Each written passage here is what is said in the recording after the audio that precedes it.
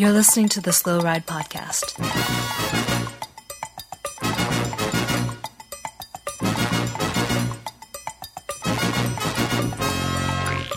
Bikes, advice, and rumors straight from the source. TheSlowRidePodcast.com and on Twitter at SlowRidePod.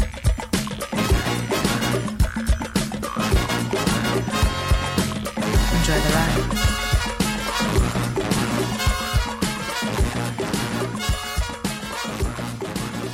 And hello, and welcome to the 196th episode of the Slow Ride Podcast. It is a wonderful day to be alive because this is Coach Tim in Orlando, Florida, ready to get the show on the road.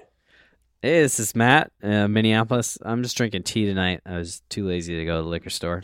This is Spencer in Boston, also drinking tea tonight. I've got a less than stellar option in my glass, unfortunately, little guy. I think you'll be disappointed in my apricot vanilla cream flavored tea. It's really... That sounds disgusting. It would be low on my list. It's what came out first when I was in a rush. I was just like, whatever's closest, that's caffeine free. And that's what I ended up with. And I feel a little bit disappointed, like, I don't know, like sprinters at Paris-Nice.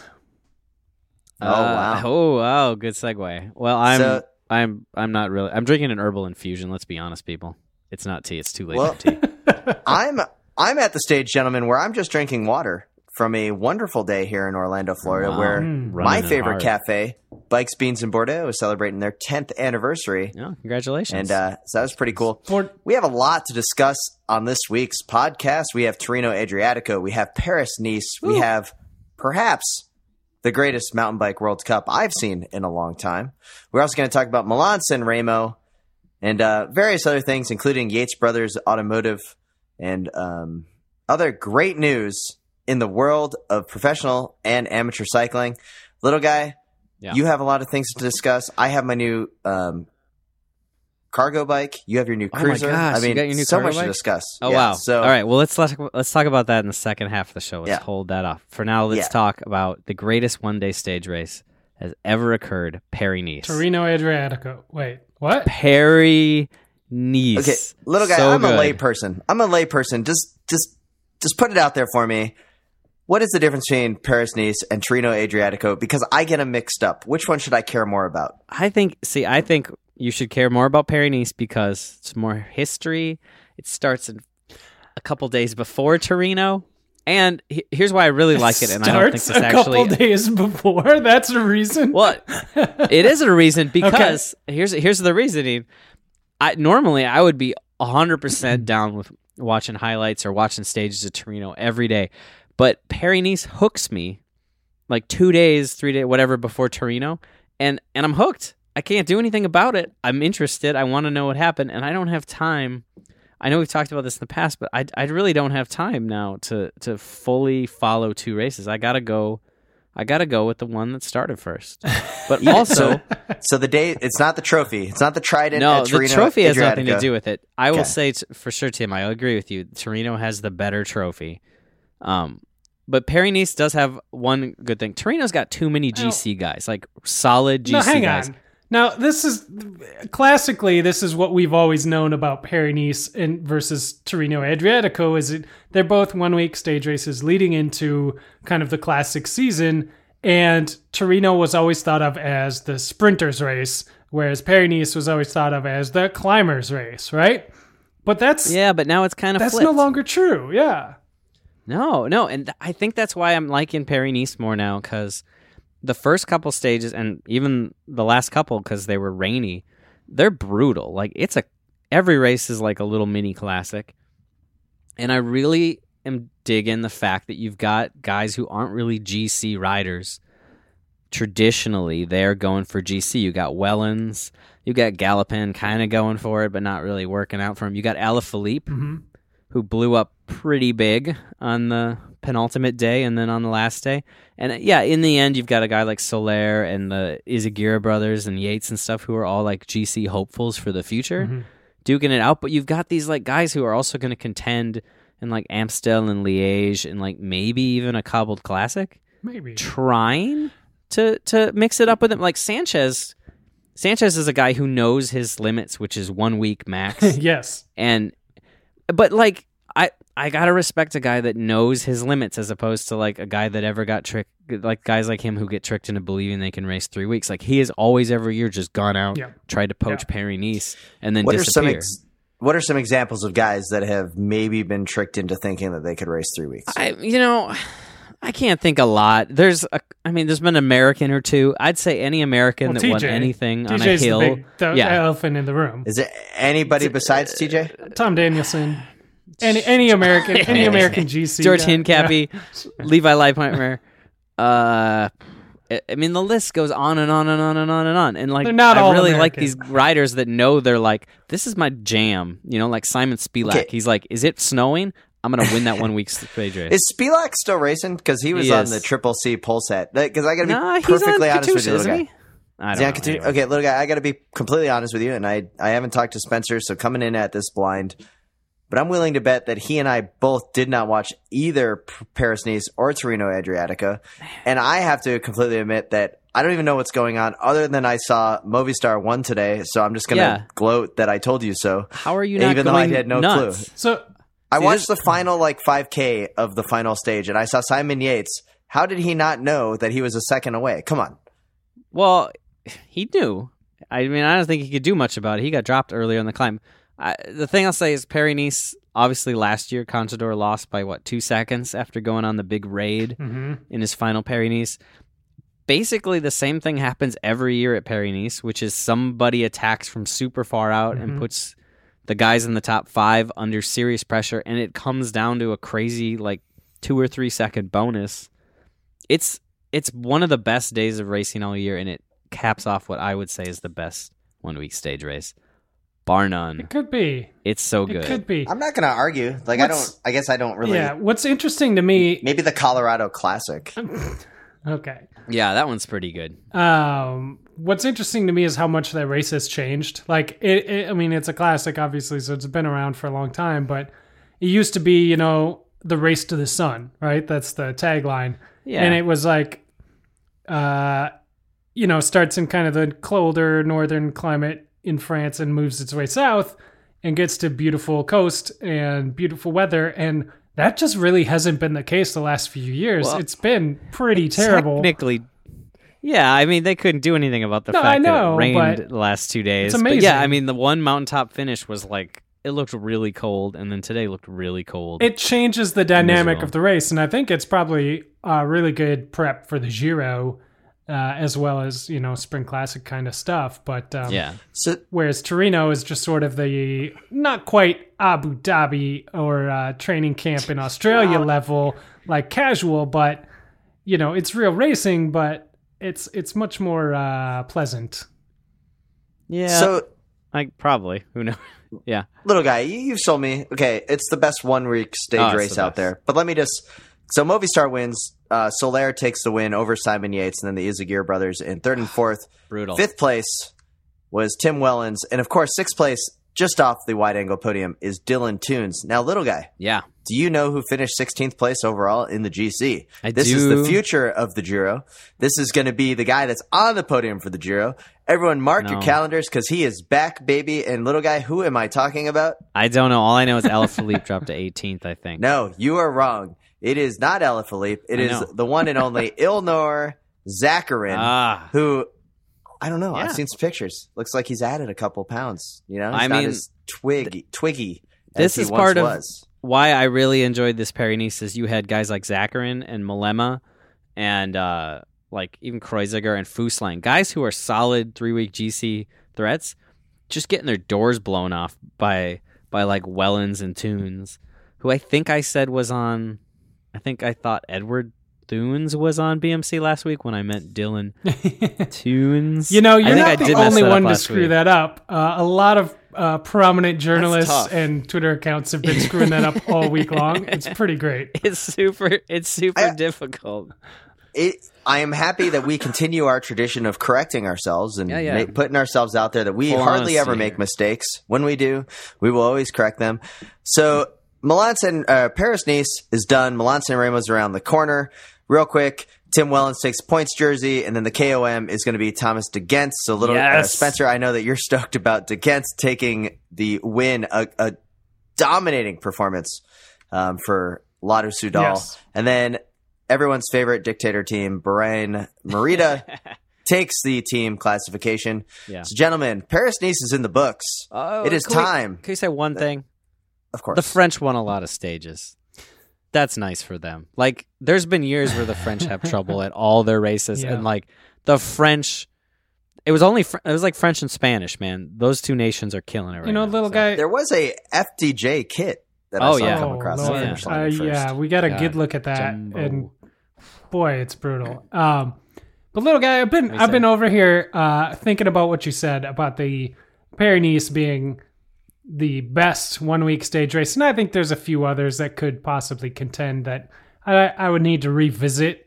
Tour Swiss, things like that. Like, Inco Tour. But between the two of Tirreno and Paris-Nice, you're swaying me your direction, but I wasn't quite sure until I remembered Paris-Nice does have a time trial. Tirreno has a team time trial. I know, right? What it's is brutal. worst? Honestly, let's decide it right now. What is worse to I'll watch tell you on what's television? worse. Team. The worst thing about it was that they were on the same day, so you could not avoid time trial action. That is no true. matter what you That did. is true.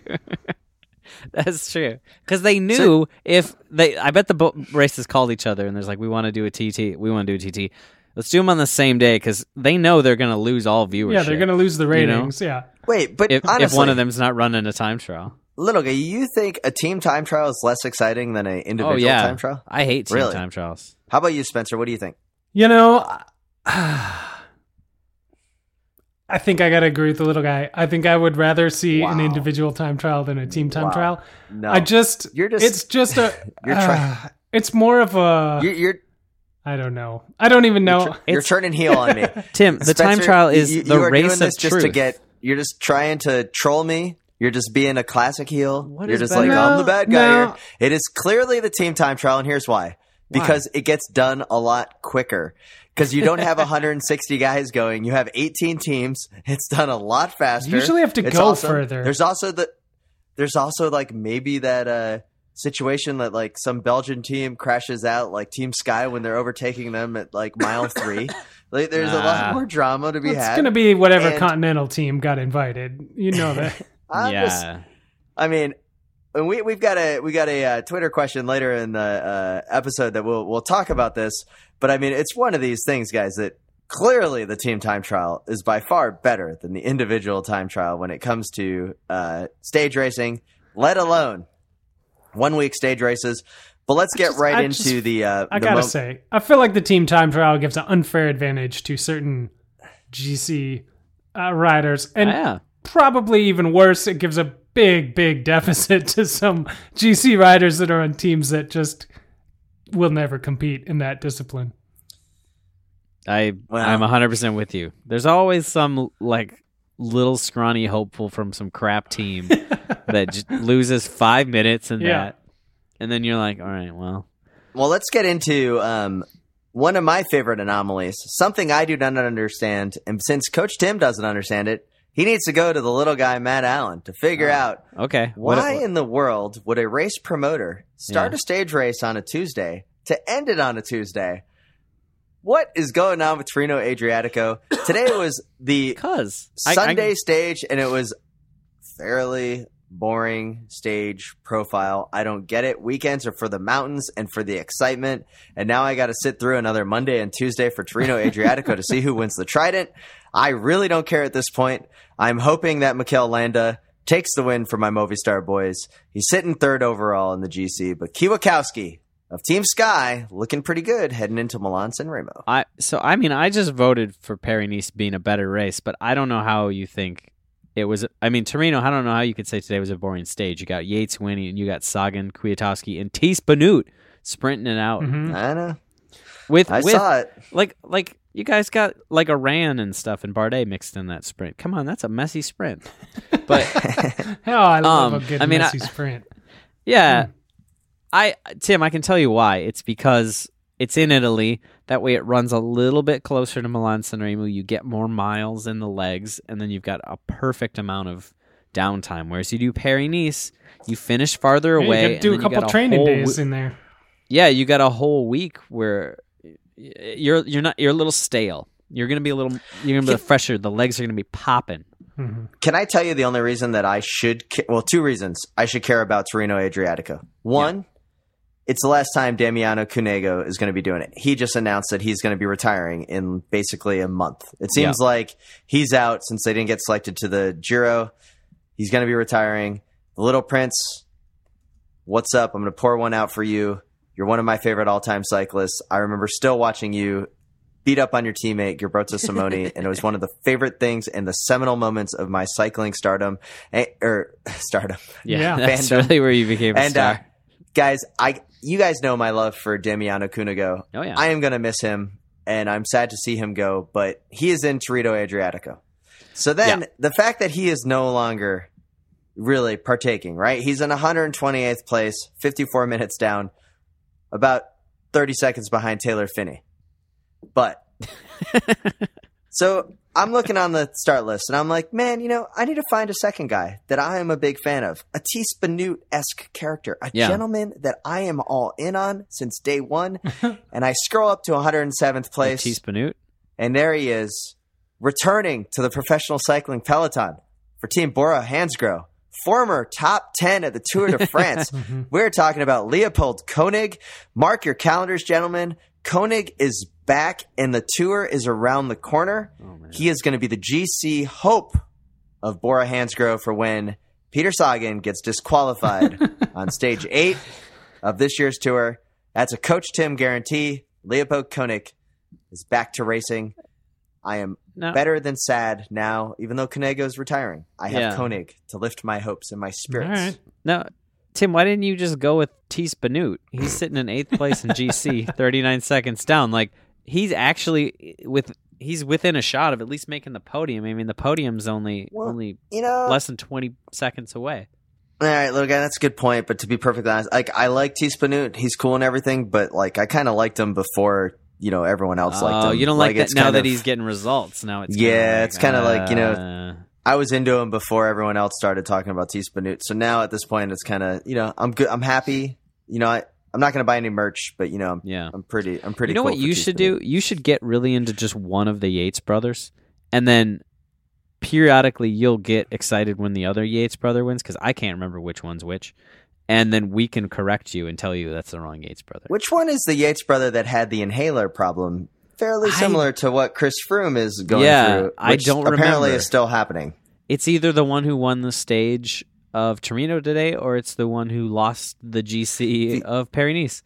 Because Chris Froome is at Tirreno Adriatico, and I mean, we could talk about Tirreno Adriatico, but you can't mention that this race is going on with Chris Froome still existing. How is he still racing? It is an embarrassment for the sport. He needs to sit out. They need to deal with his fine. I can't believe that Chris Froome hasn't just voluntarily suspended himself. He would have taken the 6-month suspension and be back by now. It's ridiculous and an embarrassment. Team Sky. Totally disagree with you, Tim. It's if the rule is that you can race, then that's fine. Like, if you change the rule if you want him not to race. It's not fine. It's not fine. It's fine. It doesn't matter what the rule is. It's not the death of the sport. So anytime anybody gets something or there's some sort of accusation or whatever, they're supposed to just sit themselves out until it's proven. Yeah. They have to prove themselves. The burden of proof is upon them to do this. I think so. Wow. No one's ever going to race then. Everyone's going to be constantly testing positive for things. Little guy, let me ask you a question. Yeah. Do you think Chris Froome is guilty? Yeah, he's probably guilty. He rides for Sky. Guilty before proven innocent when it comes to cycling. It is ridiculous that he's sullying the sport, little guy. It is embarrassing. The sport is dirty and sullied as it. There's no way the sport, outside of the eyes of regular cycling fans, could become more of a dirty, doping, like drug-fueled mess. And everyone who's a cyclist, we're like, yeah, he probably cheated a little bit, but he should not be racing. It is ridiculous. Now I understand why you're a fan of Ricardo Rico.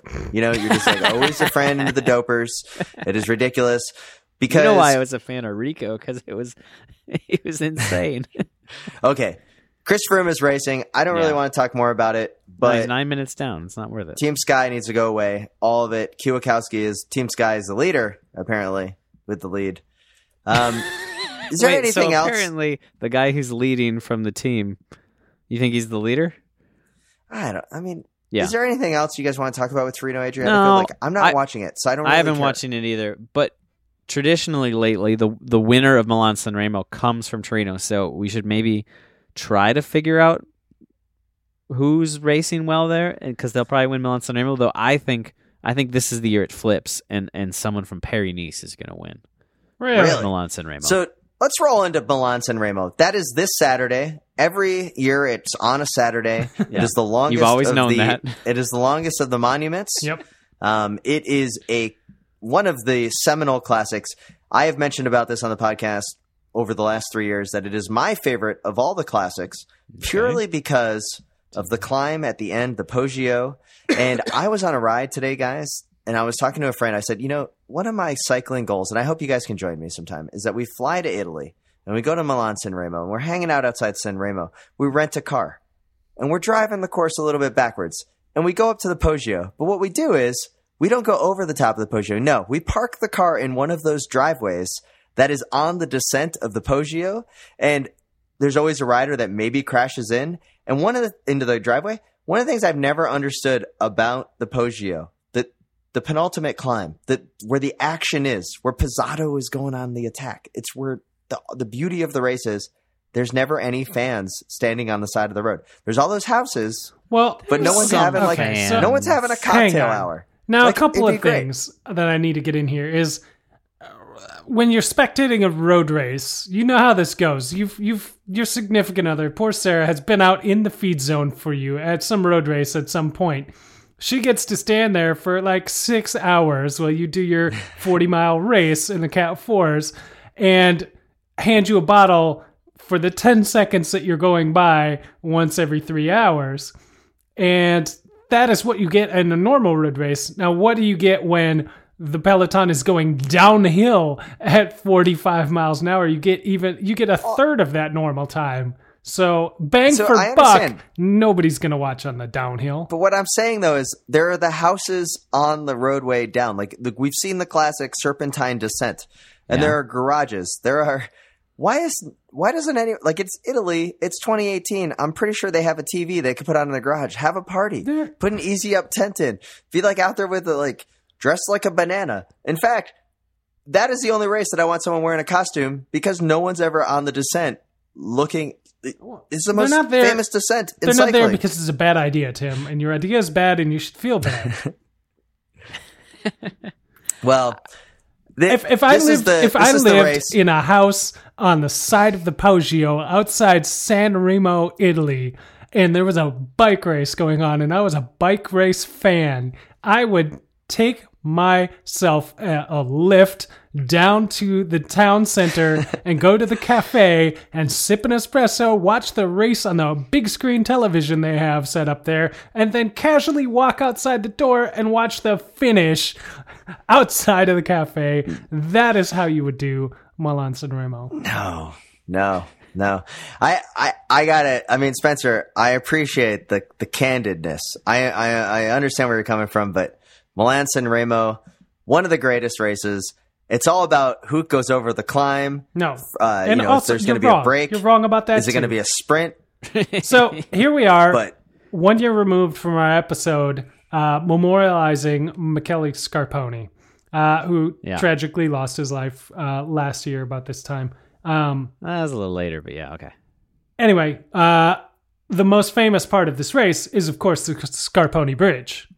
Which happens between the Cipressa climb and the Poggio climb, because inevitably a break goes on the Cipressa and somebody misses it, who is not quite a favorite, but could be if they were in that move, and they have to bridge across. And usually it's Scarponi, because he's the only one who's ever made it all the way from the peloton to the break. Solo, yeah. He would have won that year if he'd not missed that move on the Cipressa. Many people... there's no way he wouldn't have won that year. Many people attempt the Scarponi Bridge. Very few, if any, have ever completed it aside from Scarponi. So that is what I look for in the race. I look for the Scarponi Bridge attempt, the Memorial Scarponi Bridge between the Cipressa and the Poggio, and then, of course, the fireworks on the Poggio. Now, this is, my favorite part about this race is that it is so formulaic, right? Like, you kind of understand what's going to happen. Is there going to be a break over the Poggio that finishes in a sprint? Or is it going to be a mass gallop to the line? What sprinter gets dropped? It was always Greipel or Cavendish getting dropped on the Cipressa or the Poggio, so it softens the legs. Yeah. So going into the race, little guy, you've been scouring the results of Torino Adriatico. How do you think it's going to go? What's your pick? I've got my pick. I know who's going to win, so you can ask me if you want, but go ahead. Well, I was looking at the start list, and it's not complete yet, unfortunately. No. But it's kind of funny if you look at Quick-Step. They've only got 4 guys. It's Gaviria, Gilbert, Viviani, and Alaphilippe, and you're like, okay, wait, who's the leader? Mm-hmm. But I'm gonna say I think Alaphilippe's gonna take it this year. I think he's hurting from Paris-Nice. He kind of got his doors blown off the last 2 days, and I think he's mad. Like that was marked on the calendar. Big first result. Yeah. He was so close last year. This is a shocker. I think he's gonna be storming. All right. I think he's gonna be there. All right. This is a shocker because of all the people in the race, that's not who I thought you'd pick. But even drilling it down a little more, even of those 4 from Quick-Step that you just mentioned, that is not the one that I thought you were going to pick. Well, he is the one from Quick-Step who was on the podium last year, was he not? It could be. That could be true. But he's not the Italian. He's not the Italian. He's not the Italian hope.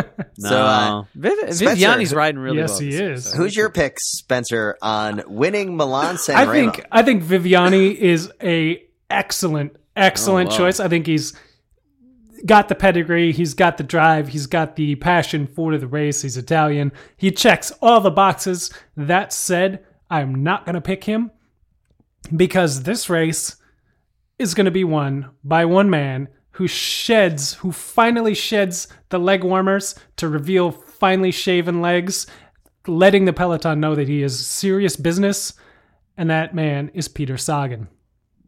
All right. Okay, so Spencer go with Peter Sagan. I will tell you who's going to... Okay, we can get to Sagan in just a minute. He is wearing the tights. This is the race that he needs to win. But I'm going to tell you who's going to win. All right. This is how the race is going to go down. This gentleman probably going to miss the break. He's going to miss the Scarponi Bridge. But the break is going to start dying. And he's going to be feeling it a little bit on the Poggio. But he is going to be in the caravan. And he's going to have a little bit of help with the team cars. The team cars are going to help him. He's going to hold on to some water bottles. And there he is. And before you know it, the winner of the 2018 Milan-San Remo for the second time is Frenchman Arnaud Dumer. Woof. Okay. Ooh, what team is that? Groupama FDJ. Yeah. With perhaps the ugliest kit in the professional peloton coming along the winning. It's going to be Dumer for the win. And I cannot be happier with that. And I will tell you right now, 16th place, Alexander Kristoff. Because if you're not winning, you're getting 16th That's place. True. Oh, wow. I like your pick. Like, I respect it from a place within my heart. But, even his win was kind of a fluke. Oh, come on. Really? Wow. I don't know. I would be super excited if he won again. I would be. I think he's possible. I'm just saying. But I'm with you, Spencer. I don't think there's no way he's going to get to a group without Sagan, and Sagan's faster than him. Yeah. So, my 16th pick is Nizzolo. Wow, not bad. I think he's going to make sprinter. Yeah, a little second group. See, Alaphilippe's going to win solo, so it's be kind of like just a sprint that doesn't really matter after him, Spencer, who do you got for 16th place? For 16th place, I think a crushing disappointment after setting out to win all 6 monuments, including the Japan Cup, will be Philippe Gilbert, just not coming good when he thought he was going to. Well, I hope that when these guys get 16th place, they're actually celebrating when they get 16th place, including Gilbert, who's well on his way to winning all 6 monuments of cycling. But Milan Sanremo, check it out this coming week. I believe it is on NBC Sports Gold. We get a lot of people ask us, just buy the subscription to NBC Sports Gold coverage. Yeah, find out after you buy it. It's pretty awesome. It's probably not going to be on there. But, they should give us money for the amount of times we've sold people to buy that stuff. Like, yeah. Well, but I was watching Paris-Nice on it today. It's great. The coverage is great. It looks fabulous. It's really good. And I don't know do you remember who was announcing this weekend? He was Aussie. It was a damn good announcer. He had, God, I wrote it down and I don't have my notes with me. He had some hilarious. He had some good witticisms. They were better than Ligotisms. Was it they were solid. Robbie McEwen?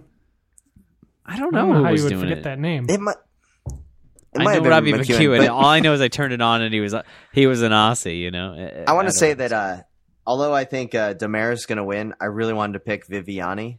And the one person that I didn't want to pick to win that I wish wasn't even starting was Moscone of Team Sky. Yeah, I wish all of Team Sky wasn't racing. He's a possibility. You know who's starting he's on the start list is Matthews, which I don't think he's going to be there because he's been out kind of for a bit. But so does Taylor Finney. How awesome would it be if Taylor Finney wins the? Come on, that would be amazing. I would love that, but I mean, come on, we all know he's not going to win it. No, oh man, there's no hope.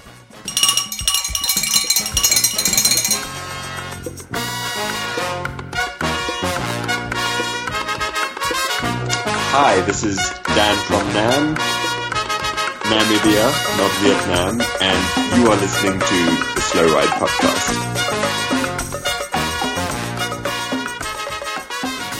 Spencer, I am already off the front. I've already collected the preem lap. In fact, really? I'm winning a pump. So what are you racing for the field sprint in the preem lap to catch up to me in the breakaway? Interesting. I don't know. I don't know if that story really holds water, but once again, as usual, we are racing for Health IQ. You can visit healthiq.com/slowride to learn a little bit more about what they do. And just know that they're big supporters of us, and they're big supporters of you, or at least they want to be. We're supported by Health IQ. They're a life insurance company, if you didn't already know that. They celebrate the health conscious, including cyclists, especially cyclists. They can save you money on your life insurance. You can take a quiz online to kind of give them your background and your knowledge of cycling and how healthy you are. You know, we all have training peaks. We all have coaches. We all pay attention to our nutrition, and all that stuff should count for something. That's what Health IQ thinks. That's what they believe. And that's how they're going to save you money. So check it out. They got a bunch of FAQs if you have questions. If you don't believe what me or Super Rookie are saying, you can check that all out. healthiq.com/slowride. Learn some more, poke around, take the quiz. You score a lead on the quiz, you're automatically saving money right there. You send in your Strava files, you're saving more money. It's worth taking a look. Is that's all we want you to do is head over there and poke around and see what you can find out. Super simple. healthiq.com/slowride. Save some money on life insurance. You're a healthy individual. Upload your Strava files. Check out the watts, just like Wout van Aert did from his amazing race at Strade Bianche. It's very simple. You upload it, save some money on your life insurance. healthiq.com/slowride. We'd like to thank all of those that have done that to help keep this podcast and the Wide Angle Podium Network sustainable, which brings us into our next order of business, the Wide Angle Podium app. Check it out in the Google Play Store and the Apple iTunes Store to find out what the most recent and up-to-date episodes of the network are. Big shout out to our friends in podcast land. We got to hang out, who are going to be live at South by Southwest in Austin, Texas, coming up for a live show. Yes. Couldn't be more excited for them. And they are on the network. Check out their show, always with a great bunch of interviews. So good things happening in the Wide Angle Podium Network land. Also, for those of you that ordered your Endura Wide Angle Podium kits that we had made, the initial batch had been shipped. We are working on getting them all together, gathering. We'll send out some emails, get your addresses, and we'll send those on the way. And we will have a few extras, perhaps for sale, if you keep your eyes open on the Wide Angle Podium Network. Yeah. Yep. Those kits are produced. They're in the way to us, so give us a little bit. We'll get those on the way to you as soon as we can. But they are real. We didn't swindle you. And they are amazing. I've seen the mock-ups. I've seen the photos, and you're going to be happy. But yeah, that's some of the stuff we get to do here at the Wide Angle Podium due to the support that we get from Health IQ, from our other sponsors, and from donors who support the network and allow us to produce stuff like We Got to Hang Out, who are presenting at South by Southwest, like Tim said, and Bike Shop CX, who keep putting out great information. I learned how to bleed my brakes, you guys, like my disc brakes. Whoa, the future. Yeah, it didn't sound that hard. Yeah, I really appreciate those guys taking the time to make a show all about it. And Laser Radio has been crushing it lately, and as well as A Consummate Athlete. And those are some shows, if you haven't checked out, when you got some time on your hands, just pop open that Wide Angle Podium app and hit play and see if you like it. I think you will. And with that, let's get back to the show, gentlemen. Slow Ride Podcast. Merci Brachot, Tinkoff Saxon. I'm Lauren Stevens, and I'm here at the World Championships Road Race. This is Lynn from Podium Insight. It's Rassam Bahadi. I'm Alex Dowsett. Normally I'm racing for Movistar. Here I'm racing for Team GB. You're listening to the Slow Ride Podcast. And we have 2 reviews on iTunes, real quick. 5-star review from the 503. From those of you that don't know what area code 503 is, that is from Oregon. So this is a super uber hip individual giving us a review. And they say, bring back Drunk Tim, or the Drunk Tim Klein Corner, or whatever it is called. Well, Coach Tim completely agrees with you. More of Tim on this podcast is needed. Yeah. And we could always use more and more Kleins. I've seen a couple more out there in the wild. So the Kleins are coming back, but please don't buy them on eBay because you are driving up the price. May we recommend a new bike brand for you called Pacific. It is a fantastic brand that everyone should buy. Classic. Yeah, great shocks. Get on the great ground level. Shifting and aluminum compound. Should be exactly what you need. And we have another 5-star review from I wanted to wait for the 200th episode from Bill Jank to leave a 5-star review because that's a nice big round number. And it'll come right about the time it thaws out in Minnesota and Boston, which means that Spencer and Little Guy can actually routinely hit the roads without risk of frostbite and start catching up on the fitness of Tim in Orlando and preps for the god-awful mountain bike race they're targeting at the end of the summer. I mean, It's going to be awesome. technically every mountain bike race is a god-awful mountain bike race, so that's kind of a technicality, but I get the point. I get what he's laying down. Yeah. But the latest episode, featuring butchering of pronunciation of Strade Bianchi, digressions on winter bikes, and an amazing description of a dirt road ride near Tallahassee, finally pushed me over the edge, as did Thies Benoot winning in Siena and Wout van Aert cramping on the climb to the same. If any of this makes sense to you, this is a podcast for you. To the hosts, thanks.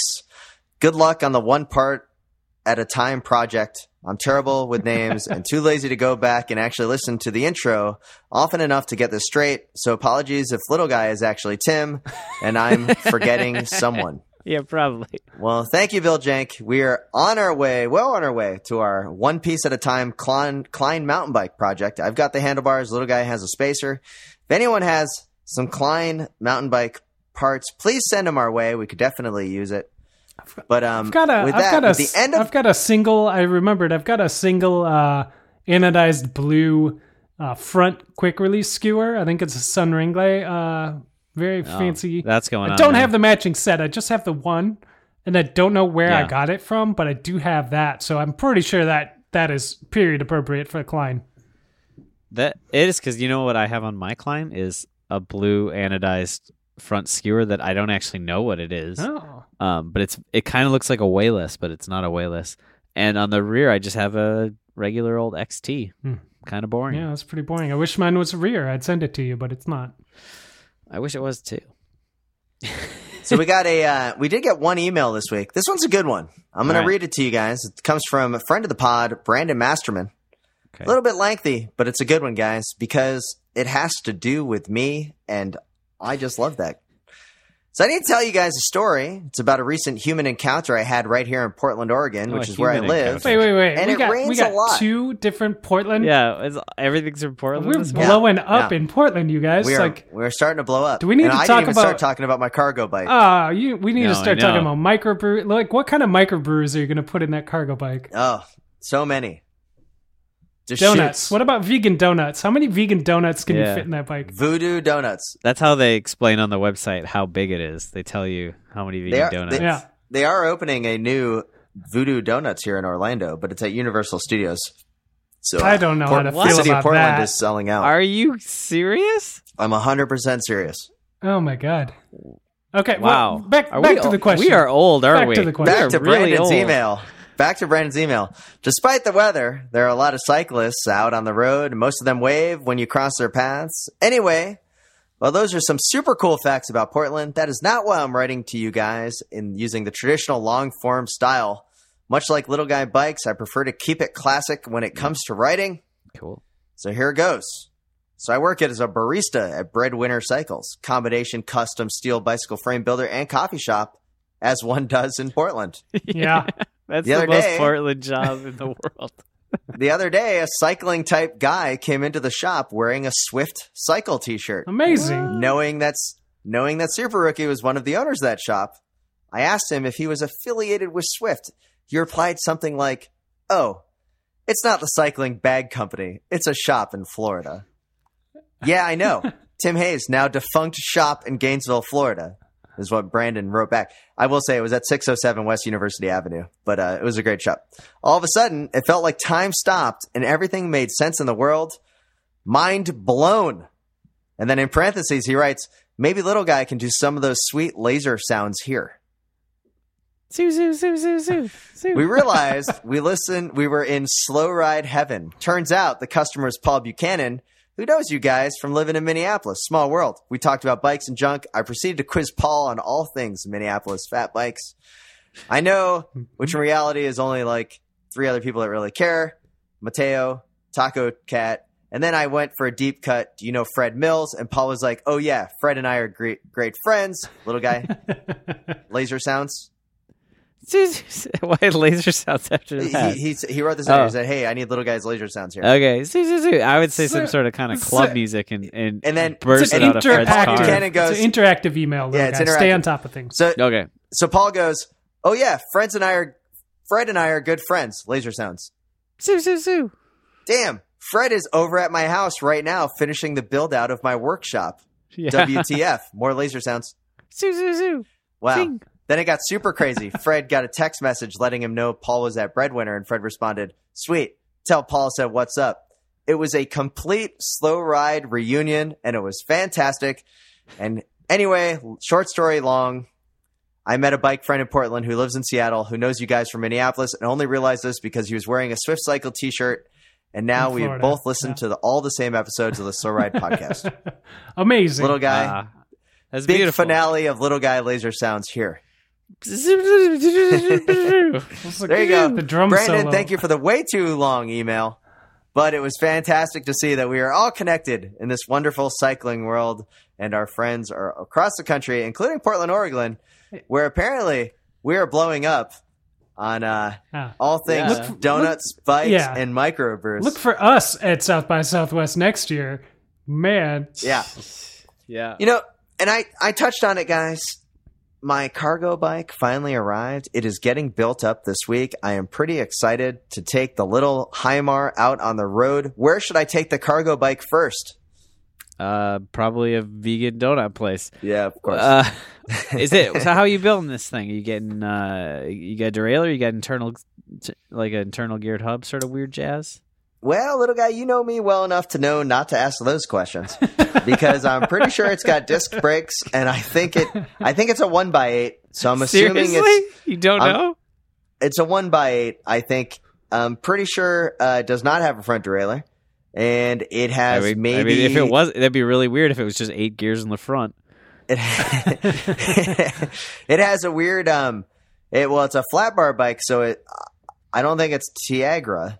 No, it's probably like a Vio Sora? or something. I don't know, a Vio. Yeah, sure. Yeah. I don't know. Okay, come on. All right. I'll just I used text to own Sarah a bike about shop, it later. but I was just the face. You were just the face. I'll text Sarah about it later. Yeah, we'll talk. Now the question is there any way that I could put campy disc brakes on this bike? Yeah, sure. Why not? But how would I put the levers on there? Because those are drop bar levers. Would I need to get like You mustache could probably bars or run them something? with flat bar levers. I mean, no. The answer is simple. The answer is mustache bars. Oh, Okay. The answer is always mustache bars. I love mustache bars. I got a pair on a bike, and I've got an extra pair in the basement, just in case. Yeah, God. Well, should we? I feel that I don't really have a good segue, but all I got to say is we are on the fast lane to mountain bike World Cupdom because the one race that Spencer and I watched. Speaking of flat bars, Tim. Yeah. There it was. Wow, that was one hell of a segue. Okay, let's try that again. Take 2. Okay, ready? So guys, speaking of flat bars on my cargo bike, we Yes? need to get into the one race that Spencer and I both watched this weekend. Oh, yes. And of course, I am talking about the UCI Mountain Bike World Cup in Stellenbosch, South Africa, for the opening round of the 2018 UCI Mountain Bike World Cup. And while Anneke Langvid of Denmark won the women's race over PFP and Ann Tauber, it was the men's race that captured the day with an epic bout of racing because starting in the 8th row with number plate 47, Matthew van der Poel getting a little bit of a mention on Red Bull TV. It was amazing, just a little bit, because Nino Schurter, who won every World Cup and World Championship last year, pointed him out and said, that is the guy to watch. Matthew van der Poel came on and put on a show. But there was one other gentleman that Nino Schurter said, that guy has a chance to beat me. He almost said it in passing. He said, Matthew van der Poel is the guy that could beat me, but maybe Samuel Gase of New Zealand, the current U23 mountain bike world champion, who destroyed Nino Schurter in the final lap sprint. And I got to admit, it was a fantastic mountain bike race. Little guy, did you get to watch it?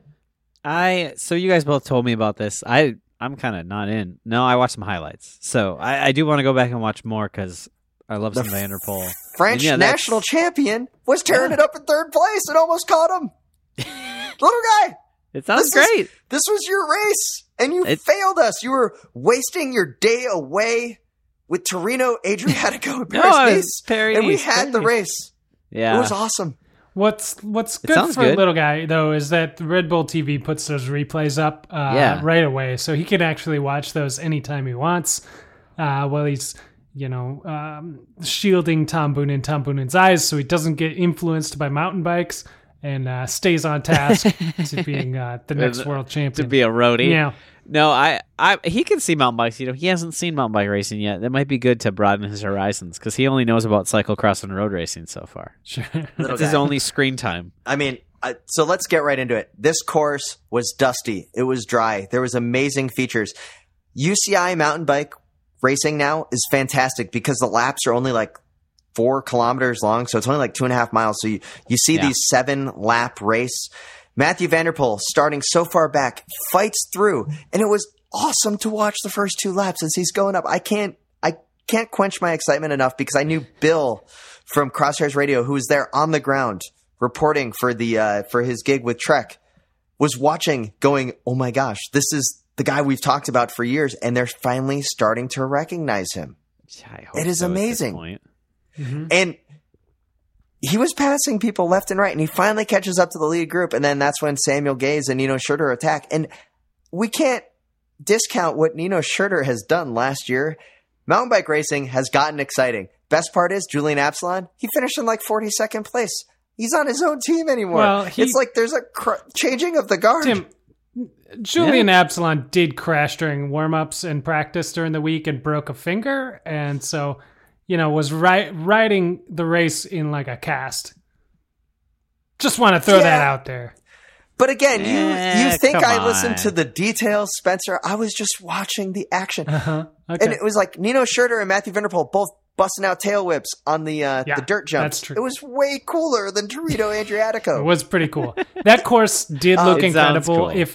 If nothing else, just watch a lap or two of it to see some of the stuff that they're throwing into cross country these days. It's kind of buck wild. Like, it is not your typical mountain bike race where they have the dirt Zamboni that cruises through the trails and smooths them out for you.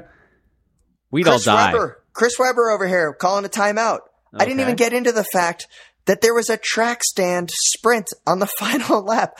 Nino Schurter and Samuel Gaze were near track stand complete stop. The course was fantastic, but these guys were battling each other and then that's when the French national champion almost beat them. It was, oh my God, my mind was blown. All in, guys. Sounds good. All right. Sounds like it. I'm going to watch some highlights. So I would throw out that the women's race was just as exciting, actually, Tim. We had back and forth up there with Langveld and PFP for a long time, and they traded places multiple times, and Yolanda Neff, who broke her collarbone like 10 days ago, basically, like racing again at the World Cup level on that course, which looked brutal, was super impressive. She ended up finishing like 5th place, I think, just on the wide angle podium. Crazy. So it was an incredible race. Definitely one to watch as well. But yeah, both races lived up to all the hype you could ever give. And were definitely more exciting than a team time trial in Italy. So, Spencer, you're absolutely right. The men's and the women's race there was fantastic with PFP back at it, and then Annika Langveld taking the win. What's something I want to point out? Yeah. Both races were like an hour and a half. Yeah. So it's like perfect amount of time. It's not like I'm wasting an entire day watching a team time trial, like you just said. Yeah. I mean, this is action, and the coverage on Red Bull TV. What's crazy about? I mean, the coverage is great, and the courses are obviously like kind of tailored for TV. Like, you can see really well all the features, like the main things you would want to see. Have cameras on them. It's well produced. Yeah. You know, that's all great. We've talked about that before. I thought it was incredible in the women's race, especially in that top 10. I think 6 different women had world championship stripes on their sleeves, like former world champions. That is a stacked field. Oh my God. Yeah. And then Yolanda obviously has the current world champion jersey, but they were beating each other up, and that was a great race. But Van der Poel, obviously the story of the day, with his, charge to the front and his stamp of authority on the race, despite finishing 4th, was pretty great. Do you think that was I think Van der Poel is definitely the story that's going to capture the cycling narrative, like the narrative of the media. Mm-hmm. But I mean, Samuel Gaze, who I don't know much about, beating Nino Schurter, being the first one to beat easily the man, if you will, of mountain biking. I mean, it's kind of almost too bad for him that a 4th place finisher completely overshadows. Yeah. And here's the story, little guy, that you might actually get a kick out of. So moving forward, starting with round 2, moving on, they're now introducing short track mountain biking into the race weekend. And the top 16 finishers in the short track race the day before the cross country are now going to be staged in the first 2 rows. So now they're going to do like a 25-minute short track race.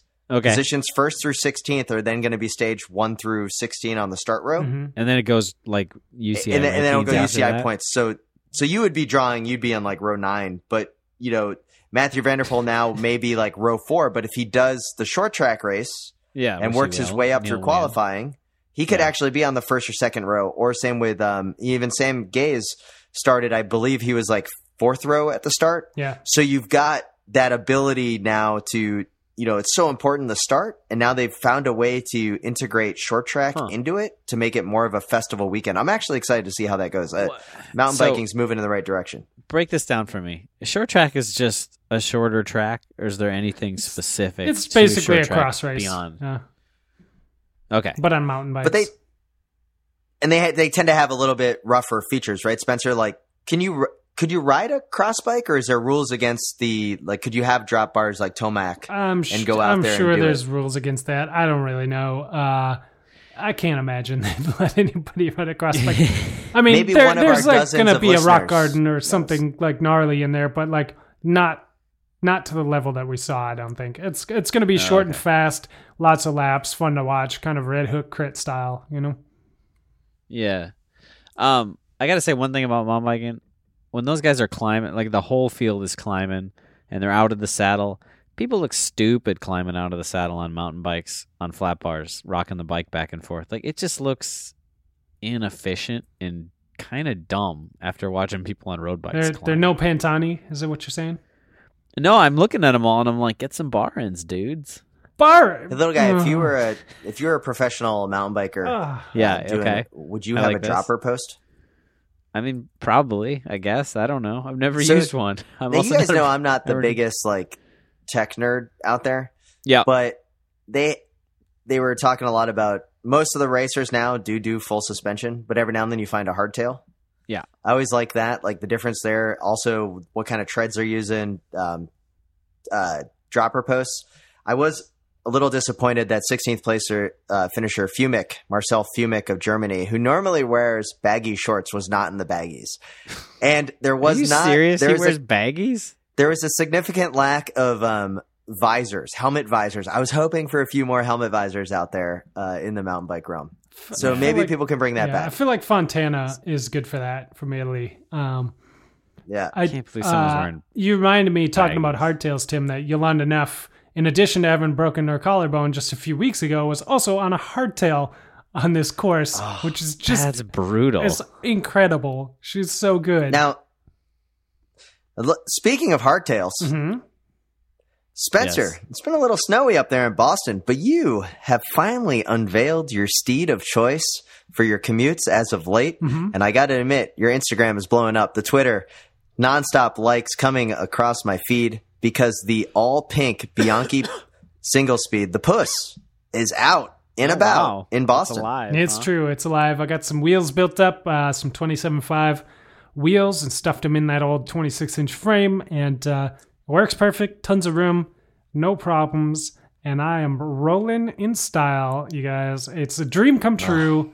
I gotta say, I've probably wanted that bike since, I don't know, 2003 or 4 or 5. It's definitely over 10 years. Yeah, it's definitely for over 10 years we've been hearing about it. It's been a while, so I finally found one in my size for sale for a reasonable price when I actually had money available to spend on something dumb like that. And it feels good. So you have that inspiring bike riding experience, which, you know, we're all about. I have my cargo bike around the corner. Yeah. Little guy, enlighten us on what kind of riding you've been doing lately that actually is exciting, because I don't know how you're going to beat finally riding the bike of your dreams that Spencer has finally realized in Boston of all places. Well, and I have my cargo bike. I don't think you can top it. I've been rocking, and all last week at work I rocked like 1960 Sears Mixty 3-speed cruiser with a basket. Okay. I'm old courier chilling right now. It's great. 3 speeds. They're like a mile apart from each other. Yeah. Brakes are a little sketchy. But hey, it's got full fenders and it's got a basket, and it's super fun. And I can actually get cruising pretty good on it. I've even had to do some fast work, and it hasn't been a problem, even though the bike weighs about 43 pounds or something. So what dumpster did you find this bike in? Caitlin found it in the alley like 3 or 4 years ago, and it sat in the shed. And then I finally fixed it because, like I mentioned on last week's podcast, winter's killed all my bikes. I got one decent work bike, and it's so nice right now, and we're at the serious thaw salt crust moment right now, and I just don't want to bring it out. Like, I want to wait until April showers. Yeah. Because it can get wet, it can get dirty, but right now it's just going to get ruined, and like, it's just too nice. Like, it's on the stand and it shifts so smooth, and it's so clean. And I'm like, I'm more interested in this Sears Mixty. It sounds like this thing probably has like drum brakes on it. Is this true? No, it's got the longest reach. It's the longest reach, like single pivot brakes on it. How much room do you got in that fork in that rear end? Can you get some 40s in there? Can you get some gravel grinding kind of tires in there? I could get a little bigger. It's got 26 by 1 7/8 right now. Okay. So you probably get like a, I don't know. You probably find something either. Some sort of slick, skinny mountain bike tire and put it in there. Yeah, I mean it's on some sort of weird generic tire. I mean, I bet you could get you go to a bike shop and you say you marathon in there, something like that. One of those winter kind of burly commuter tires. Yeah. I got something in the back with tan sidewalls, and the one in the front is the tire that was on it when we found it, so it's probably the original tire. Okay, you got to fix that. Do you think you could swap those out for like 650Bs? Can you get this thing modernized? I mean, I don't think I want to get it modernized because, it's got the brake tracks with like the grooves in them and stuff. Yeah, that's not good. That doesn't sound good. That helped. No, that makes you brake better. That's what they say. We're a podcast for cycling enthusiasts, but let's just say that you're new to the game. How would you describe what a mixtie is versus a regular bike? Asking for a friend. Lady bike, old school lady bike. It doesn't have 3 triangles. It's just got the 2 down tubes. It has 2 down tubes and no top tube. It's a step. What do you mean by 2 down tubes? I'm confused. It's a step through. It doesn't have a top tube. It's like when we were kids and you'd be like, "That's a girl's bike. I can't ride that." Ah, okay. One of those. I was just curious. It probably makes the downtown delivery dismounts very easy, very casual. I mean, it's super. Everything about it is so casual. Oh, this is the best part though. So it's pretty sweet as far as cruisers go. It's got 3-piece cranks. They're cothered. They're steel. Oof. They're super awesome and stiff and compliant and stuff like that. But one of the pedals, so the pedals aren't coming off. There's no way. But one of the pedals, they're those plastic pedals with the 2 big plastic blocks in them, middle spin and the 2 plastic blocks. One of the plastic blocks was missing, and so I just cut a piece of wood, cut a piece of maple the same size, and put it in there and just screwed it in. So one of my pedals is partially made of wood. It's great. Wow. Yeah. Ever the ingenuitive one of the Slow Ride podcast, the little guy. This bike's so much fun, man. Did you stain the wood before you put it in there? Did you give it a nice color? I didn't. I thought about it, but I didn't have time to really let it kind of do its thing. It's just raw. Yeah, for next season, do you think we'll get the wood fenders to match your new wooden pedals? Because I imagine you're going to take the other plastic blocks out and replace them with wood as well. No, I don't think so. It's got the original fenders, so they're painted to match. It's black, and they got little stripes, and it's got an integrated reflector, so it's pretty sick. Okay. Yeah, it's got a seat that's 3 times wider than my ass, so it kind of hurts to ride on. But it's got a lot of springs in it, so it's super chill. And with that, we'd like to thank all of our listeners for tuning in. Thanks to BK1 for the use of the track Tama Do Cannibal off the album Radio Do Cannibal on Rhyme Sayers Entertainment. And thanks for tweeting us at the Slow Ride Pod or emailing us at the Slow Ride Podcast at gmail.com. Thanks to healthiq.com/slowride for their continued support and a way for you to save money on your life insurance. And also thanks to those that are members of the Wide Angle Podium Network that have downloaded our app. And if you haven't already, please click subscribe on Apple Podcasts and give us a review. This is Coach Tim in Orlando. This is Regular Matt in Minneapolis. This is Regular Spencer in Boston, Massachusetts. And we will see you guys on the Greenway.